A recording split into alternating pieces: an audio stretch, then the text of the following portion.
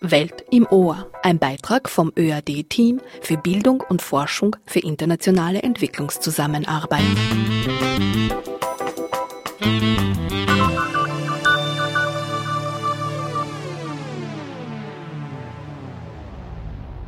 Willkommen, liebe Hörerinnen und Hörer, ihr hört Welt im Ohr. Die Sendereihe des Teams der Abteilung Bildung und Forschung für internationale Entwicklungszusammenarbeit beim ÖAD, der österreichischen Agentur für internationale Kooperation und Mobilität in Bildung, Wissenschaft und Forschung. Mein Name ist Mejada Hadaya.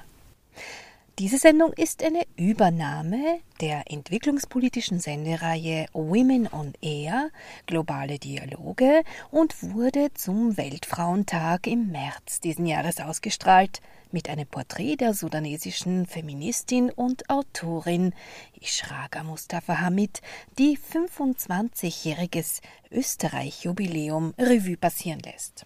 Die Sendung mit dem Titel Die Rosen der Ishraqa Mustafa Hamid wurde im März auf Radio Orange 94.0, das freie Radio in Wien, ausgestrahlt, das ebenfalls Jubiläum feiert, nämlich Geburtstag. Und wir von Welt im Ohr wünschen alles Gute und weiterhin gute Arbeit dem größten freien Radio im deutschsprachigen Raum. Am 31.08. hört ihr uns wieder. Welt im Ohr ist dann aus der Sommerpause zurück. Bis dahin, vielen Dank fürs Zuhören und einen schönen Sommer.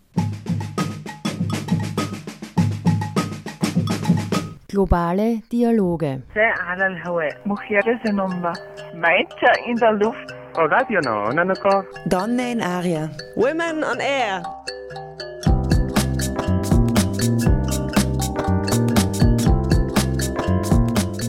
Jeden Dienstag von 13 bis 14 Uhr auf Orange 94.0. Immer abrufbar auf www.noso.at.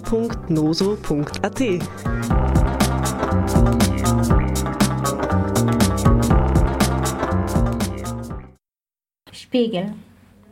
Bei jeder Mahlzeit denke ich dauernd an Millionen Frauen im Krieg. Hilflosen, Tränen, Schrei, verzweifelt, vergewaltigt. An Frauen, die Millionen Jahre brauchen werden, um ihre Wunden zu heilen. Wunden, die am Körper der neuen geborenen Mädchen Rosen erblühen lassen. Am Weltfrauentag 2018 sprechen wir Women on Air mit der sudanesischen Autorin und Feministin Ishraqa Mustafa Hamid über ihr beeindruckendes bisheriges Leben anlässlich ihres 25-jährigen Österreich-Jubiläums. Wir blicken zurück in ihre Kindheit und ihr Studium im Sudan, welches sie dann in Wien fortsetzte und sie zu einer erfolgreichen Autorin wurde. In dem autobiografischen Interview springen wir zwischen Europa und Afrika hin und her.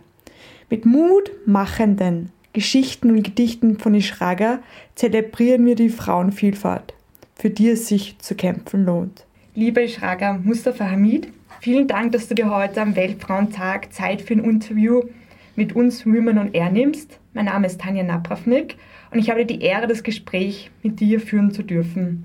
Bevor wir auf dich eingehen, möchte ich mit der Frage beginnen, welche Bedeutung hat der Weltfrauentag für dich? Weltfrauentag für mich ist es eigentlich, jeden Tag ist ein Frauentag. Natürlich ist es ein guter Anlass, was bedeutet auch für den Kampf, die die Frauen damals durchgegangen sind, bedeutet sehr viel natürlich. Das kann man nicht so einfach ignorieren und sagen, na, es ist nichts. Aber für mich ist es, jeden Tag ist ein Frauentag. Jetzt bist du schon 25 Jahre in Österreich.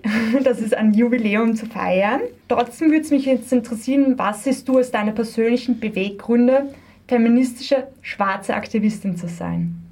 Das hängt natürlich auch mit meiner Geschichte im Sudan, wie ich erzogen wurde, wie ich auch in die Frauenbewegungen involviert war. Mein gesamter Hintergrund spielt eine Rolle und dazu kommt auch die Migration und die neue Entdeckung des Selbst. Das klingt schon sehr spannend und ist auch eine gute Einleitung eigentlich für das heutige Interview, wie wir uns deine Biografie ein wenig anschauen werden. Wir beginnen im Sudan. Du bist dann 1961 geboren worden in der Stadt Kosti. Wie kann man sich dort deine ersten Lebensjahre vorstellen? Ja, das ist sehr interessant, weil mein Vater hat sich gefreut, als ich geboren wurde. Er hat sich nicht gewünscht, dass es einen Sohn zu kriegen, sondern ich habe jetzt eine Tochter und ich bin die älteste meiner Geschwistern. Er hat mich eigentlich jahrelang verwohnt. Er hat mich auch dazu geführt, Bücher zu lesen, weil mein Vater ein sehr leidenschaftlicher Leser ist. Ich erinnere mich, das ist er alle Bücher, die er damals gekauft hat. Also hat er dich quasi zum Lesen gebracht? Genau. Das heißt, ich habe niemals wirklich in der Früh, am Abend, jedes Mal habe ich ein Buch oder eine Zeitung in seine Hände gesehen. 100%, das mich beeinflusst hat. Natürlich auch die Geschichte, die ich danach, nachdem meinem Vater, der auch für mich ein Vorbild ist, eine andere Frau geheiratet hat, mich durcheinander gebracht und automatisch habe ich mich mit meiner Mutter solidarisiert. Und das hat mich meine Augen aufgemacht, mein Bewusstsein mit den Stichen. Überall habe ich gespürt, warum ist das so. Und es ging dann los seit damals. Ich habe wirklich damals, als ich die erste Frage gestellt habe, ungefähr nach der Beschneidung und dann mit 11 Jahren vor allem nach die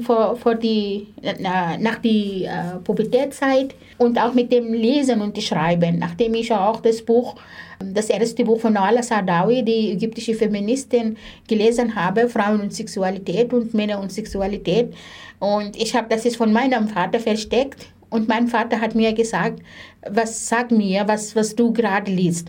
Und ich habe gesittert und ich habe ihm das Buch gezeigt und hat mir gesagt, warum hast du dann Angst? Du darfst nicht Angst vor Wissen haben. Du musst Angst um Wissen haben. Und seitdem alle Bücher, die sogar auch als verboten kommen nie im Sudan, ich habe irgendwie eine Lösung gefunden, habe ich gelesen. Nicht nur, weil mein Vater das mir erlaubt hat. Ich bin sehr stur und ich mache, was ich will. So, ich war immer gegen den Wind. Das heißt, du hast heimlich Bücher gelesen? Ja, das Buch zum Beispiel von Al-Assad, das war heimlich. Ich habe viele Romane auch heimlich gelesen. Aber nachdem mein Vater das mir gesagt hat, du musst Angst um Wissen haben, ist es für mich, das wirklich war ein breites Horizont. Und wie war das damals in der Schule? Ich war in der Schule sehr gut. Wie gesagt, das ist bis mein Vater eine andere Frau geheiratet hat. Natürlich, wir haben jetzt Geschwister, die auch von meiner Mutter miterzogen wurden als Frau. Das heißt, du bist dann quasi bei deiner Mutter aufgewachsen? Nein, wir waren gemeinsam. Verstanden? Wir waren alle in einer Wohnung. Meine Großmutter, die für mich, die hat uns damals unterstützt. Und in der Früh, wenn sie zum Beispiel bei dem Dämmerungsgebiet aufgestanden ist, sie hat uns alle drei, hier steh auf, jetzt fängst du lesen für die Prüfungen. Ohne Wissen geht nicht. Wissen ist eure Befreiung. Und sie hat das in ihre Worte gesagt. Aber das für mich war das Licht von ihr. Und war es damals normal für Frauen, dass sie studiert haben? Ja, natürlich. Natürlich. Es ist im Sudan ist eigentlich, alle diese erkämpften Rechte, die zum Beispiel Gleichverdienst für gleiche Arbeit, für die wählen und gewählt werden. Das war schon in den 60er Jahren. Das ist zum Beispiel Gleichverdienst für gleiche Arbeit. Das ist bis jetzt in Österreich nicht erreicht als großes Ziel. Aber trotzdem, es gibt so nach dem politischen Islam und diesen Auswirkungen auf die Frauen, ist katastrophal jetzt. Wir haben so viele erkämpfte Rechte verloren. Frauen werden auf der Straße jetzt kontrolliert. Du musst bezahlen, um in die Schule zu gehen. In meiner Zeit, die Schulbildung war gratis. Qualität war auch total anders. Das habe ich eben auch gelesen, dass man gar nicht glaubt, wie viele Frauenrechte es eigentlich im Sudan gibt, aber dass es halt immer diese Widersprüche gibt zwischen der Scharia einerseits und die Benachteiligung vielleicht im familiären Bereich und eben auch die Beschneidungen von Frauen, aber andererseits im Arbeitsrecht ist man dann gleichgestellt. Das ist Ausnutzung des Islams, weil für mich, das war überhaupt, ich bin Muslimin geboren und aufgewachsen, natürlich, ich habe immer hintergefragt, sogar auch nach dem Gott und warum werden wir geschaffen, wenn wir eines Tages sterben werden. Und mein Vater hat immer mehr gesagt, du bist so jung, so viele philosophische Fragen zu stellen. Niemand weiß, wann ich stirbt und warum wir überhaupt sterben. Solche Fragen nicht. Aber diese Fragen für mich waren Existenzfragen, die mich wirklich bis jetzt begleitet haben. Das heißt, ist im Sudan die Frauenbewegung sehr stark.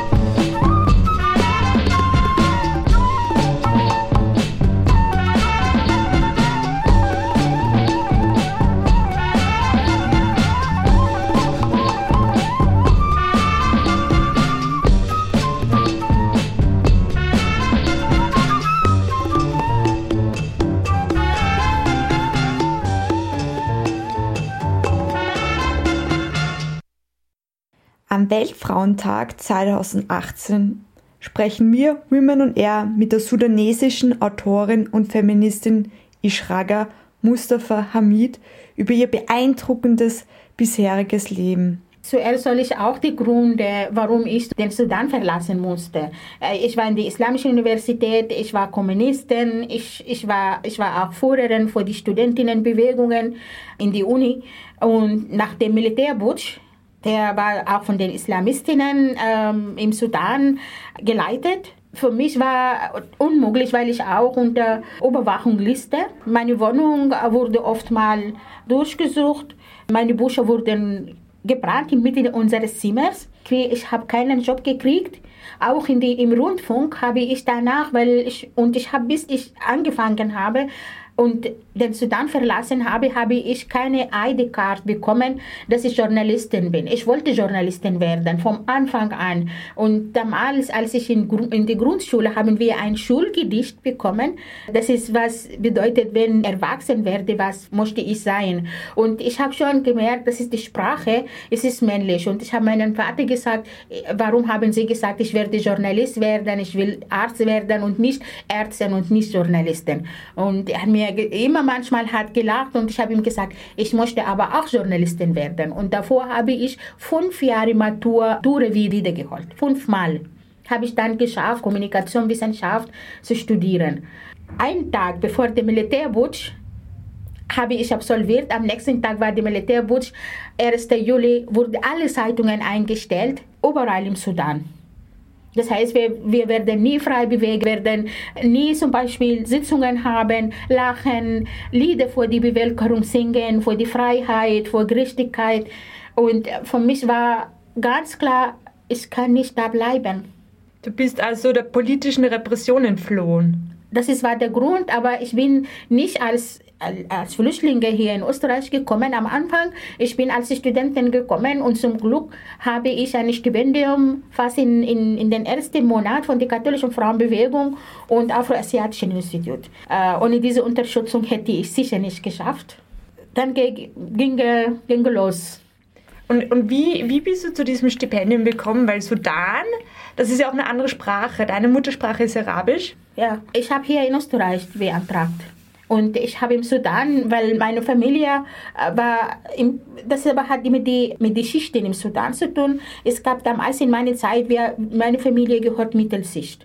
Und nach alle diese teuflische Kreis, Militärputsch, Demokratie, Militärputsch, ich habe zum Beispiel nur einmal Demokratie im Sudan erlebt.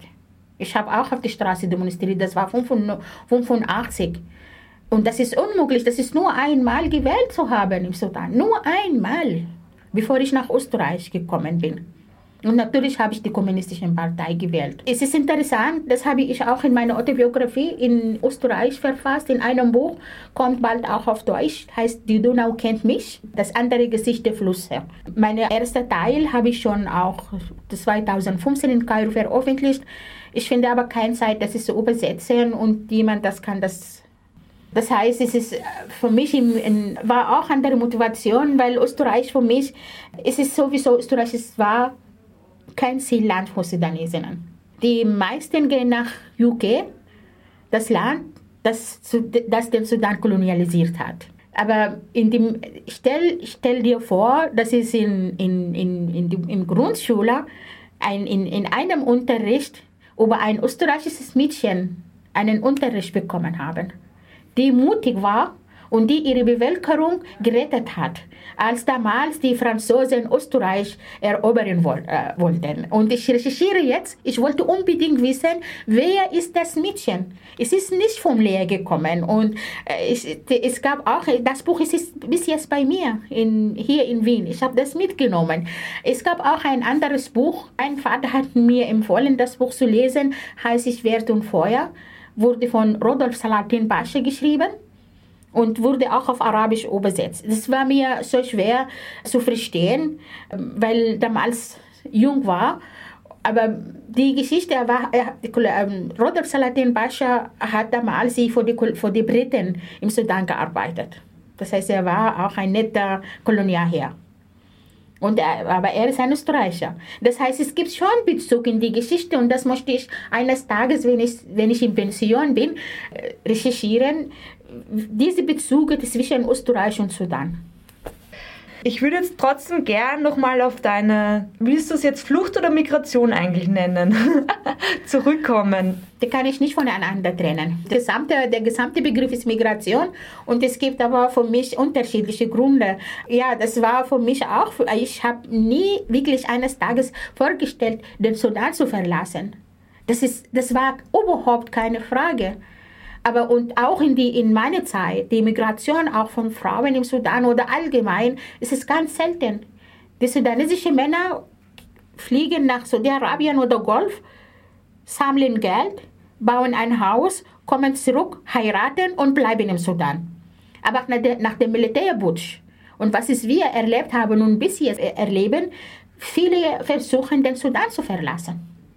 Und für mich, das ist jetzt, wenn ich jetzt auch das sehe, wie die Europäische Union jetzt, die jetzige Regierung finanziert hat, um die Migration zu stoppen, das verletzt mich und lass mich auch die Frage stellen, was heißt Menschenrechte?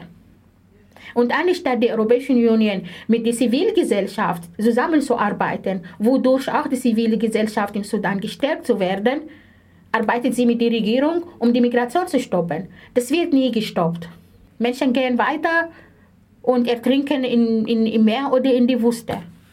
Ich bin so froh, dass du es heil nach Österreich geschafft hast. Welche Veränderungen haben sich dann für dich ergeben? In Österreich sehr viel. Und Veränderungen hören nicht auf. Das bedeutet, das ist auch meine Identität. Ich habe jetzt mehrere Identitäten. Ich habe mehrere Sprachen.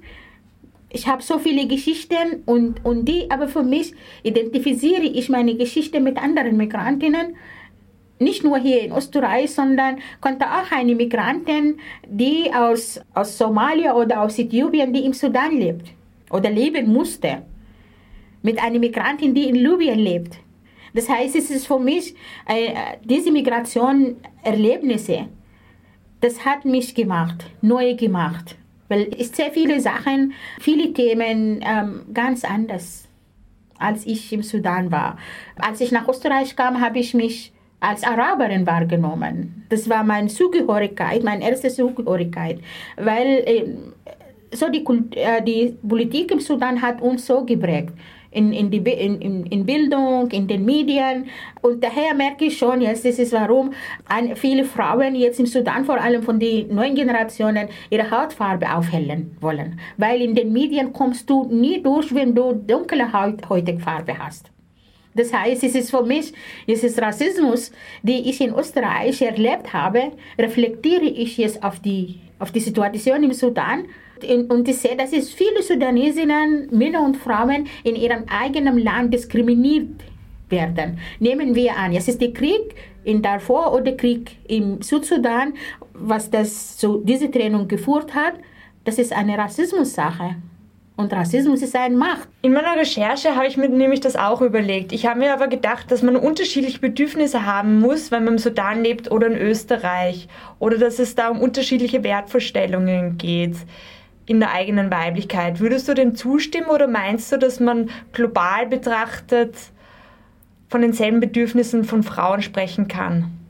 Ja, global sowieso. Und das ist auch ich sehe, das ist auch jetzt meine Identität in diese Richtung geprägt, diese Universum. Und wenn ich Universum sage, das ist für mich, bedeutet Tiere, bedeutet Bäume, bedeutet sogar auch die Steine auf den Straßen. Aber natürlich, es gibt Bedürfnisse, und es gibt auch ganz unterschiedliche Bedürfnisse. Eine Frau, die in Afrika lebt, die durchkämpft für das Wasser, für die Schulen, für die Kinder, das ist ganz anders hier. Und daher ist es für mich, manchmal merke ich, wir sind so weit weg. Für mich jetzt interessiere ich mich, mit den Frauen, mit Grassroots zu arbeiten. Und nicht von meinen eigenen Werten, sondern welche Werte sie haben. Was wollen sie erreichen? Welche Ziele sie haben? Und das habe ich vor kurzem auch mit den Mädchen im Sudan, es ist nicht 2005, einfach auch die Mädchen im Sudan gestärkt zu werden. Ich habe meine eigenen Kontakte und am Facebook bin ich sehr gut vernetzt. Und das ist jetzt nicht nur im Sudan. Gerade habe ich mit einem Mädchen in Jordanien telefoniert. Ich habe ihr auch ein Kapitel von meiner Autobiografie, wie ich die Matura 5-mal wiederholt habe, weil sie enttäuscht war und entsetzt war, das ist 3-mal und nicht geschafft. Und ich habe ihr 2-mal und nicht geschafft, jetzt hat geschafft. Und sie geht in die Uni. Das heißt, es ist für mich einfach offen zu sein. Und ich glaube, die Literatur hat mich dazu geführt, einfach offen zu sein, aber meine Position bleibt das Gleiche. Meine Position, schwarze Frau, die für Menschenrechte, für Frauenrechte durchgehend kämpft und keine Grenzen zieht. Das ist eine sehr, sehr positive Einstellung und ich glaube, die ist so wichtig, dass man offen bleibt. Ich würde jetzt gerne übergehen zu deinem Studium in Wien. Meine Masterarbeit habe ich am Institut für Publizistik und Kommunikationswissenschaft und mein Doktoratstudium am Institut für Politikwissenschaft. Für mich diese Kombination Journalismus oder Publizistik und Politik, die kann ich nicht voneinander trennen. Und da wollte ich unbedingt miteinander so in meinen Bildungsweg versahnen. Der Doktorarbeit warst du dann auf der Politikwissenschaft und hast dich eben mit den Empowerment-Prozessen von schwarzen Frauen in Wien auseinandergesetzt. Auf dem Weg zur Befreiung, Empowerment-Prozesse schwarzer Frauen afrikanischer Herkunft in Wien. 2009 wurde das Buch in Deutschland veröffentlicht. 2 Preise bekommen. Ich habe überhaupt gelesen, wie viele Preise du schon bekommen hast. Aber auf jeden Fall, zu welchen Endergebnissen bist du in deinem Buch gekommen? Wie steht es um die Empowerment-Prozesse von schwarzen Frauen in Wien? Für mich, das war, wie gesagt, als ich nach Österreich kam, habe ich diesen Konflikt, Identitätskonflikt. Im Sudan habe ich mich als Araberin wahrgenommen, kam ich nach Wien mit dieser Identifikation und auf einmal habe ich diese Konfrontation erlebt, du bist nicht Araberin. Du siehst ganz anders aus, du bist nicht weiß, deine Haare ist nicht glatt. Und das nicht bedeutet nur, weil Arabisch deine Muttersprache ist, dass du automatisch Araberin bist. Und ich habe versucht, auch damals am Anfang 90er Jahre mit afrikanischen Frauen und ein paar von ihnen haben auch mich damit konfrontiert. Nein, du bist nicht Afrikanerin. Du sprichst Arabisch und du bist Muslimin und du bist hell. Und für mich war das ist, zu wem gehöre ich? Und war auch von Österreicherinnen, die damals mit ihnen zu tun gehabt habe oder allgemeine Europäerinnen, die ich getroffen habe, auch die Frage, woher kommst du? Aus dem Sudan, aus dem Norden oder aus dem Süden? Es gab immer und immer noch einen Schubladen, wo du eingesteckt wirst. Du bist vom Norden verantwortlich gemacht, für was für die Südsudanesinnen geschehen war und geschehen ist. Ohne zu bedenken, dass es jahrelang sogar meine Diplomarbeit im Sudan, die hier nicht in Österreich anerkannt wurde, habe ich zu diesem Thema Südsudan gewidmet. 4 Jahre habe ich recherchiert, wie die Medien im Sudan über das Thema geschrieben hat und habe ich das analysiert. Inwieweit das ist die Medien im Sudan diese Hass, die zwischen Sudanesinnen zu Hass geführt. Das heißt, es ist für mich, diese Konflikte hat mich dazu geführt, nachdem ich das erste Mal angefangen zu haben, es soll was geschehen, wir sollen was machen. Und das war, ich erinnere mich, beim EGA-Frauen gab es eine Veranstaltung zum Thema FGM, ich war auch beim Podium und eine Afrodeutsche, ich begrüße Sie von hier ganz herzlich, die Leonore Lersch, die hat uns gesagt, versuchen wir vielleicht uns zu organisieren. Versuchen wir einfach, sie hat den Namen gesammelt, aber vorher habe ich Araba Johnson getroffen und ich habe schon gemerkt, manchmal, wenn Veranstaltungen gab oder Vorträge, habe ich gedacht, schwarze Frauen. Was bedeutet schwarz sein? Und habe ich angefangen und die erste Sitzung war damals, es ist nur uns kennenzulernen, war bei mir hier im 20. Bezirk, beim Hellwagenstraße. Einfach, wir haben gekocht, wir haben unterhalten, einfach wir uns als schwarze Frauen unterschiedliche Herkunftsländer kennenzulernen. Und das war für mich spannend. Und dann habe ich angefangen und eigentlich schwarz sein hat mich von diesem Konflikt und alle diese Konflikte befreit. Jetzt weg von diesen ethnischen Konflikten. Ich bin schwarz, ich setze vor Frauenrechte und schwarz sein. Es bedeutet nicht nur die afrikanische Herkunft, konnten auch aus asiatischen Ländern, konnten auch aus Lateinamerika, Women of Color. Das hat mich so viel geholfen, meinen Weg zu finden. Das ist eine wichtige Phase in meinem Leben in Österreich. Und eine andere Phase war Literatur und Penclub. Es gab also doch Anhaltspunkte, obwohl du es jetzt so geklungen hast, als wärst du am Anfang ein wenig verloren gewesen und hättest deine Identität quasi neu finden müssen. Ja, ich glaube, das ist nicht neu, sondern es ist ein Prozess. Es ist jedes Mal, geht weiter mit neuen Anliegen, mit neuen Visionen und Träumen. Und das reflektiert sich natürlich auf mich als Frau, die eine eigene Geschichte hat, viel auch in Österreich erlebt, nicht immer erfreulich. So viel Sadness habe ich erlebt. Das war nicht einfach. Und daher sage ich immer, die Neumigrantinnen, mit denen ich viel zu tun habe, es geht weiter. Migration ist keine Katastrophe. Ja, es ist nicht einfach. Aber Migration ist ein Weg für Emanzipation. Und Emanzipation bedingt sitzt vor Verletzungen voraus. Traurig, aber wahr wahrscheinlich. Genau. Ich habe mich daher, wie ich dann den Arbeitstitel deiner Doktorarbeit gelesen habe, gefragt, wie es um die Empowerment-Möglichkeiten von schwarzen Frauen in Wien denn überhaupt steht oder ob man diese Frage überhaupt stellen kann oder fehlen Zuzüge wie aus welchen Ländern man kommt, aus welcher Klasse man kommt. Ja, natürlich, die Klasse spielt eine Rolle. Auch diese Alltagsdiskriminierungen, die ist wirklich furchtbar. Und es ist jetzt, ich habe immer das ist auch gemerkt, mehr Recht, mehr Rassismus. Und das merke ich auch, wenn die beim Wahlen zum Beispiel. Die Plakate, die auf der Straße stehen, ich merke schon, ich gehe auf die Straße und wurde ich auf Englisch angesprochen oder auf Französisch, obwohl ich habe nur die 2 Worte auf Französisch, ich kann nur die 2 Worte. Und ich habe immer so manchmal mit Lächeln Englisch nichts verstehen, Französisch nichts verstehen, wie das ist immer, ja, Deutsch nichts verstehen. Ich habe, als ich mein Buch über meine Erfahrung, zum Beispiel Rassismus, aus verschiedenen Gründen verfasst habe ich mir gedacht, okay, vielleicht versuche ich das in 10 Seiten zusammenfassen. Ich habe 30 Seiten geschrieben und das ist Zusammenfassung und jedes Mal erinnere ich mich an was.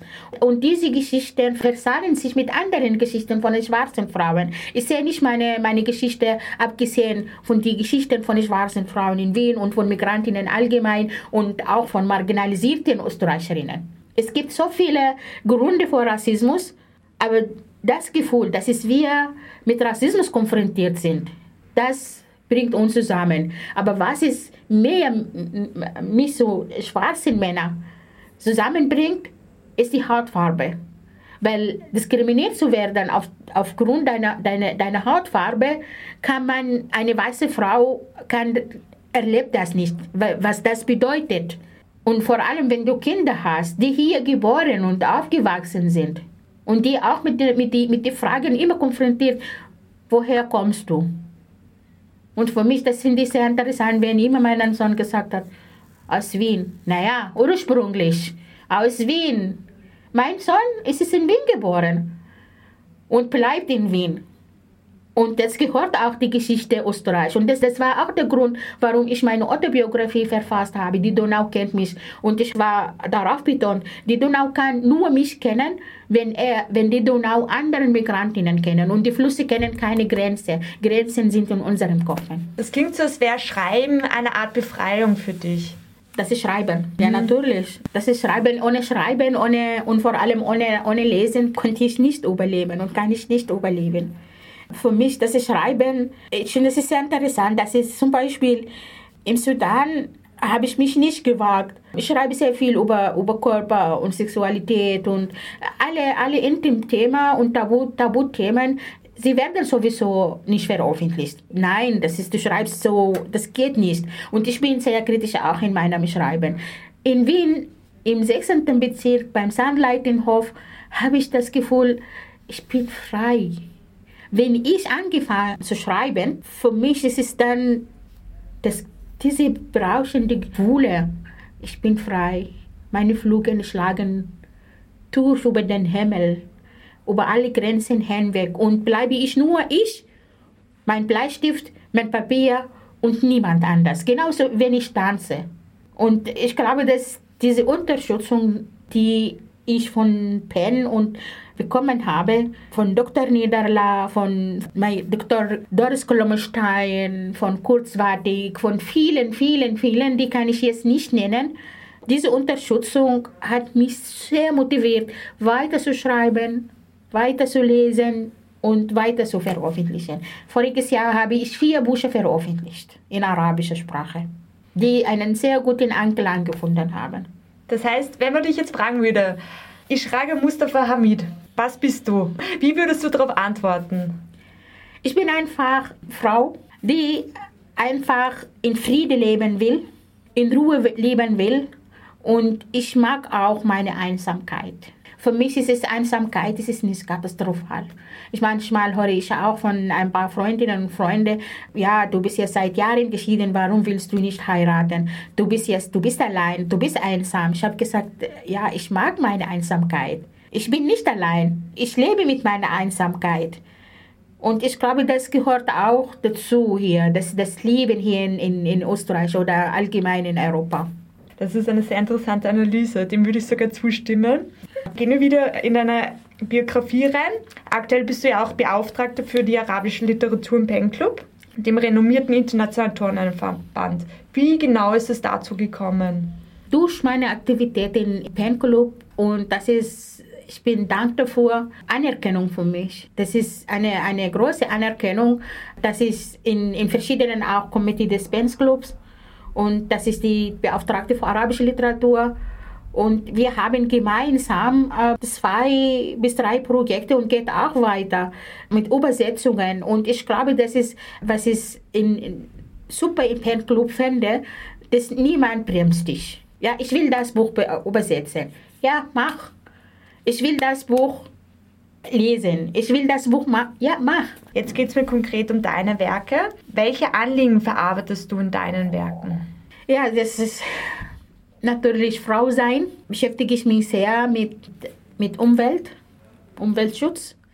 Ich war jahrelang Umweltschutzaktivistin im Sudan und ich habe auch in Österreich mit Umweltberatung in Hollabrunn die erste Ausstellung wir haben zusammen organisiert, 1995, 2 Jahre nach meinem Ankommen in Österreich. Damals konnte ich auch nicht so gut Deutsch, aber mit der Unterstützung von meiner Freundin Rosemarie Seidkuber, die damals, als ich vor die Tür bei Umweltberatung gestanden bin und ich habe gesagt, ich will mitarbeiten.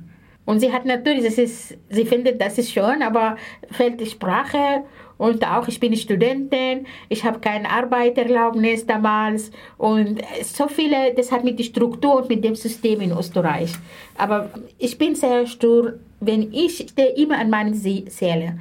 Wenn ich eine bestimmte Ziele habe, werde ich das irgendwann umsetzen. Ich laufe nicht hinweg von meinen Zielen und Träumen. Ich habe so viele Träume, die viele von meinen Freundinnen, die haben gesagt, bitte sei realistisch. Das kannst du nicht machen. Doch, ich kann das machen. Und daher sage ich, das ist die Empowerment. I can do, you can do. Aber wenn du sagst, nein, ich kann nicht, dann heißt du kannst nicht. Das ist echt ein schönes Leitmotiv fürs Leben. Das gibt dann sehr viel Kraft, wenn ich das schon nur höre. Und wenn ich auch sehe, wie viel du schon erreicht hast, dann glaube ich echt, dass viel möglich ist, wenn man daran festhält. Inwiefern denkst du, formt Sprache Geschlechtergrenzen? Wir haben heute schon sehr viel über Grenzen gesprochen und auch über Sprache. Da du mehrsprachig bist, würde mich das interessieren. Ja, es ist eine gute Frage. Das habe ich schon als Kind erwähnt, habe ich gemerkt. Ich bin als Frau eigentlich nicht in meine Muttersprache angesprochen. Ich glaube aber, das hat schon mit der Entwicklung diese Gesellschaften. In Europa haben Frauen viel erreicht und daher das reflektiert sich auf die Sprachen und in die Entwicklung der Sprachen. Arabische Sprache ist eine wunderschöne Sprache. Tolle Sprache. Ich lese zum Beispiel, ich fange schon manchmal auf Deutsch zu schreiben, halbe Seite und dann geht weiter auf Arabisch. Ich kann nicht anders, weil das fließt in mir, so wie der Nil. Aber ich glaube, es ist nicht wichtig, wenn ich hier zum Beispiel hier auf Deutsch bin ich angesprochen als Frau. Aber in der Realität bin ich nicht angesprochen vom System hier. Und wenn ich sage, es bedeutet nicht ich, sondern bedeutet auch andere Migrantinnen, die bis jetzt auf Asyl warten. Die bis jetzt, es gibt so viele junge Frauen und junge Männer, die sehr begabt, besitzen so viele Fähigkeiten und das ist alles, nur wegen dieser anerkannten Flüchtlinge werden sie entsetzlich sein. Zurück nach Hause, die werden wiederkommen. Und daher ist es für mich, Sprache reflektiert sich, inwieweit dass ich involviert bin in die Gesellschaft. Hier oder dort. Ich weiß, dass du uns heute ein Gedicht aus deinem neuen Buch oder bald zu erscheinenden Buch Brot und Rosen passend zum Weltfrauentag mitgenommen hast. Möchtest du es uns vorlesen? Ja, das Buch Brot und Rosen wird in einem neuen deutschen Verlag, heißt Adrauisch, veröffentlicht. Und ich hoffe, das wird bald. Ich habe so viel geschrieben. Natürlich, manche Texte gehen auch von meiner eigenen Erfahrung, aber dann, wie das weitergeht, verankert sich mit anderen Erfahrungen von anderen Menschen, die manchmal am Weg getroffen haben oder in die U-Bahn oder im Lift. Aber das bleibt in meinem Gedächtnis und in der Nacht kommen alle raus und dann fange ich einen Text zu verfassen. Dornenrose. Meine Vergangenheit ist eine Rose voller Dornen. Mit mir wurden die kritischen Fragen geboren und sind mit mir aufgewachsen. Mit meiner Mutter, meiner Großmutter.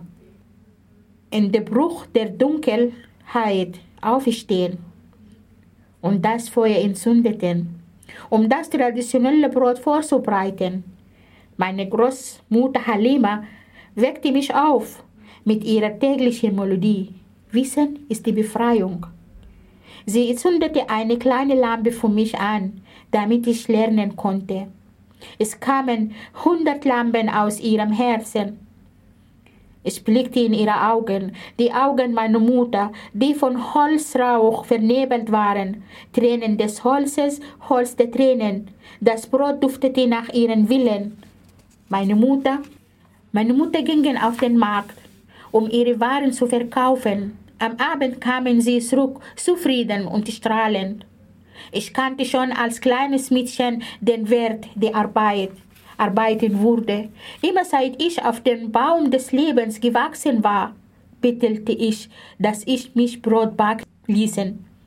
Meine kleinen Finger kannten schon lange das Geheimnis des Feuers, das meinen Weg vom Sudan bis nach Österreich erhellte. Ein Feuer des Wissens. Ich wollte Journalistin werden, das sagte ich auch dem Feuer. Das brüllte zurück, wie das Radio nach dem Militärputsch, der alle meine Träume schluckte. Ich war auf die Wachliste des Geheimdienstes. Du bist Kommunistin, du bist rot. Keine Chancen auf Arbeitsrechte. Die politische aktive Studentin an der Islamischen Universität, die ich war, hat keine Chancen. Ihre ausgezeichneten Abschlussnoten hatten keinen Wert. Du gehörst nicht zu den Islamisten. Träume, die Asche. In meinem Herzen war eine rote Rose. Rot, du bist rot, bestrafst du, so dein Brot. Rot erweitert mir das Meer vor mein Boot. Brot fort, rot, sehr weit fort. Ach, ich bin verwehrt. Wo bin ich? Hier, im Herzen des roten Wien, teile ich mit euch den Duft meiner Rose voller Dornen und das Brot meiner Mutter. Sehr autobiografisch. Ja, das ist so.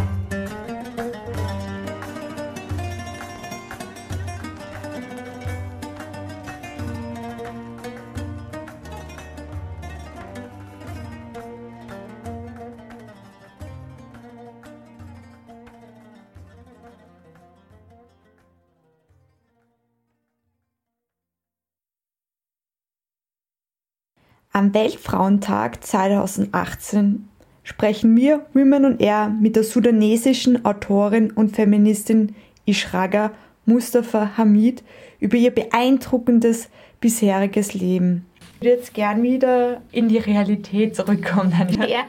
Auf die aktuelle Situation in Österreich vorerst mal. Ja.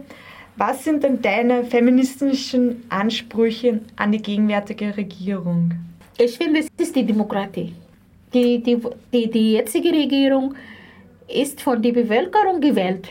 Und ich habe schon gemerkt, in den ersten Monaten, bei den Demonstrationen zum Beispiel, damals war sehr viel auf die Straße marschiert. Ich war schon beim ersten Mal sehr wenig Österreicherinnen auf der Straße waren. Und das ist für mich impliziert. Und lass mich auch die Frage stellen, wollen Sie dann die rechten Extremisten in Österreich? Was das bedeutet für uns. Und vor allem für viele Migrantinnen, die bis jetzt, oder Flüchtlinge, die bis jetzt kein Asyl bekommen haben. Was bedeutet für das Überleben für sie? Was bedeutet das, wenn jetzt wenn die rechtlichen Parteien an die Macht kommen? Für mich, das ist die gleiche Mentalität von den Islamistinnen, die in unseren Ländern an die Macht gekommen sind. Die haben die gleiche Mentalität. Und daher frage ich mich, welche Regierungen jetzt insgesamt in Europa die afrikanischen Diktatoren finanziert haben, um die Migration zu stoppen. Ich bin natürlich gegen diese Schlepperei und gegen, dass die viele von unseren jugendlichen Frauen und Männern im Meer ertrunken zu werden oder einfach in die Wüste verschwunden. Aber auf der anderen Seite, ich finde, es ist Migration ein Menschenrecht. Ich möchte bewegen, wohin ich will. Die Europa war schon in Afrika. Sie haben jahrelang uns kolonialisiert. Kolonialismus bedeutet nicht, dass sie dort das Land erobert haben. Es ist bis jetzt, viele Ressourcen von Afrika werden ausgenutzt und ausgebeutet. Mit Unterstützung von den Diktatoren in Afrika. Natürlich, die sogenannten Europäische Union sind auch für mich schuld. Und daher, ich stehe hinter der Zivilgesellschaft. Es gibt Zivilgesellschaft, aber wenn die Europa, die von Freiheit spricht und von Demokratie und bla bla bla bla, und das wird wirklich bla bla bla bla, wenn dann um die Menschen in anderen Ländern geht. Aber es gibt derzeit auch einen Lichtblick, zumindest aus frauenpolitischer Sicht, das Frauenvolksbegehren. Ja, ich habe schon unterschrieben. Genau, das können wir uns für den heutigen Weltfrauentag mitnehmen, ja. Dass es auch starke Gegenstimmen gibt. Ja. Also in der Literatur, aus der Zivilgesellschaft, und daran müssen wir uns, glaube ich, an dem heutigen Tag festhalten. Eine Frage, die ich auch schon davor notiert habe, wo ich gerne eine Einschätzung hätte, war, ob sich jetzt frauenspezifische Veränderungen im Sudan ergeben haben nach der Spaltung des Landes. Die Situation hat sich verschlechtert. So im Südsudan oder im Nordsudan. Und ich frage mich auch, was heißt Nordsudan? Ist es geografisch? Davor ist es im Nordsudan und die Frauen werden bis jetzt vergewaltigt. Auf die Flucht, überall. Und in die Hauptstadt des Sudans. Gerade, ich nenne die 2 junge Frauen, die jetzt weil die auf die Straße mit Häusern gegangen sind. Es gibt ein Gesetz und durch das Gesetz werden Frauen unterdrückt. Nicht nur die anderen Frauen, sondern auch die Aktivistinnen. Und eine Journalistin, die Winnie, Nawal Omar, das ist ihren Namen, die Mutter und Vater bei den Namen. Das heißt, das ist auch eine empower junge Frau. Und sie ist jetzt bis jetzt, die von dem Geheimdienst gequält wird. Das heißt, kann man sagen, dass die Spaltung zur Schwächung der Frauenbewegung geführt hat? Ja, 100%. Wie gesagt, das ist auch meine Kritik. Die Frauenbewegung im Sudan war zentristisch. Ich habe wirklich und hier in Wien habe ich immer diese Erinnerungen zurückgerufen, ob eine Südsudanesin damals mit uns war oder von anderen generalisierten Gebieten. Nein, die waren nicht dabei. Der war auch nur im Zentrum des Sudans. So auch Richtung arabische Identität geprägt. Ja, ich fand das auch spannend bei der Recherche. Ich habe mir Kosti auf der Landkarte angeschaut und ich habe es jetzt auch nicht wirklich einteilen können, ob es zu Nord- oder Südsudan gehört, auf den ersten Blick. Ja, und das mag ich, es ist Süd. Es gibt so viele die Identität von verschiedenen Faktoren, Aspekten. Aber in Nordsudan ist es ganz unterschiedlich. Und auch im Sudan gibt es ja natürlich, Islam ist die Hauptreligion, Arabisch ist die Hauptsprache, aber es gibt andere Sprachen, die gesprochen werden. Es gibt andere Religionen. Wir haben Menschen, die nicht nur an die Natur glauben. Wir haben Menschen, Sudanesinnen, es gibt auch im Sudan Juden, es gibt Christinnen. Und für mich Religion sollte wirklich von der Staat abgetrennt. Das ist mein Kampf. Und Kampf von vielen Frauen im Sudan und viele Aktivistinnen von Männern und Frauen. So in einem Land so wie Sudan geht nicht, das ist mit Religion zu reagieren. Trennung, ganz harte Trennung zwischen Religion und dem Staat. So können wir garantieren, Frauenrechte garantieren, Menschenrechte garantieren. Hier würde ich auch noch gerne eine Frage dranhängen, weil ich habe gegoogelt, Frauen und Sudan, Genitalverstümmelung.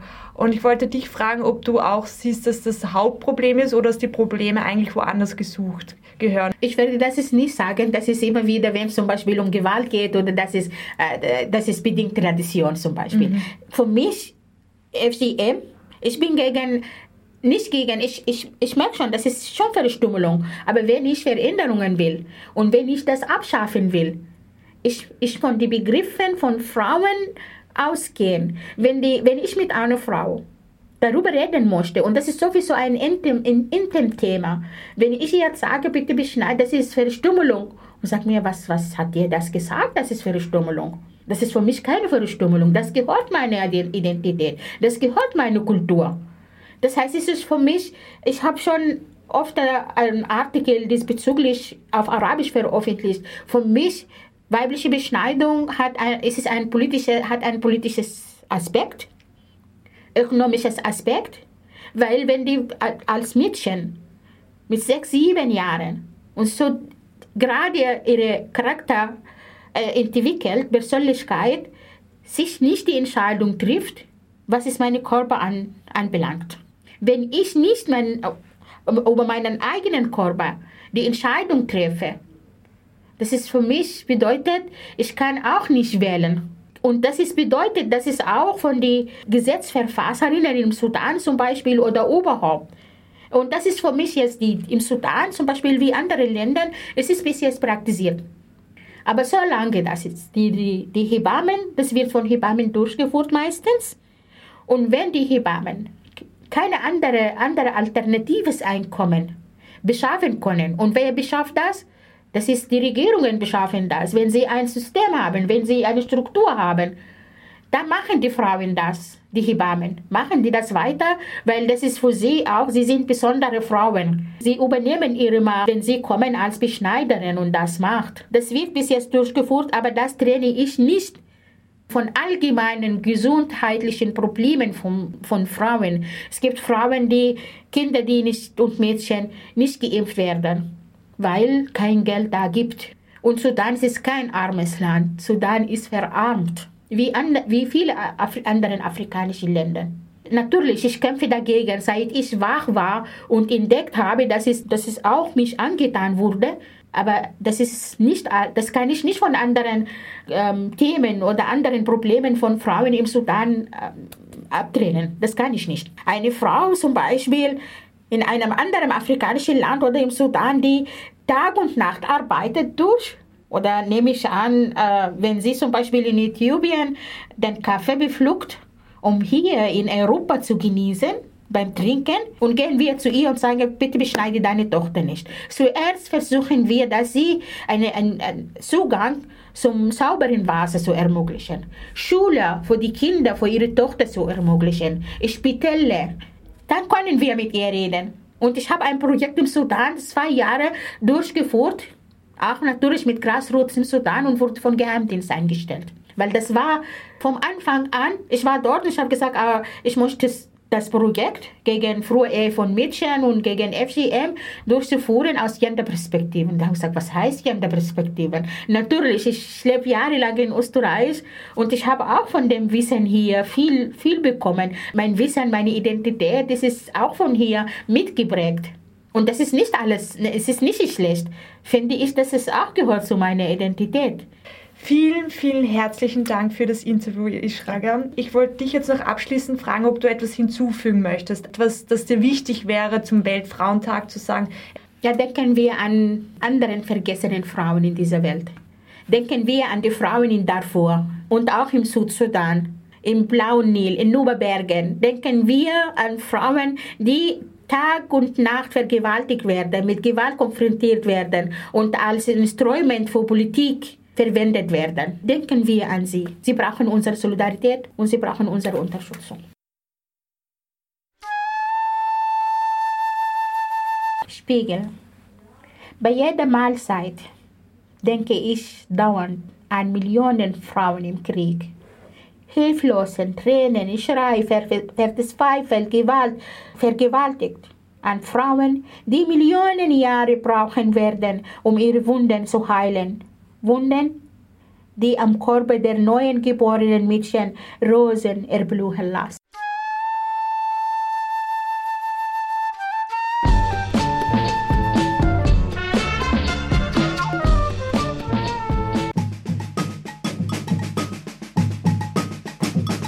Globale Dialoge. على الهواء مخيرة نمبر ميتة in der Luft. Donne in Aria. Women on Air.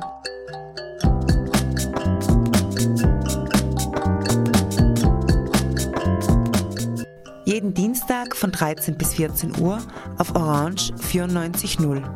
Immer abrufbar auf www.noso.at.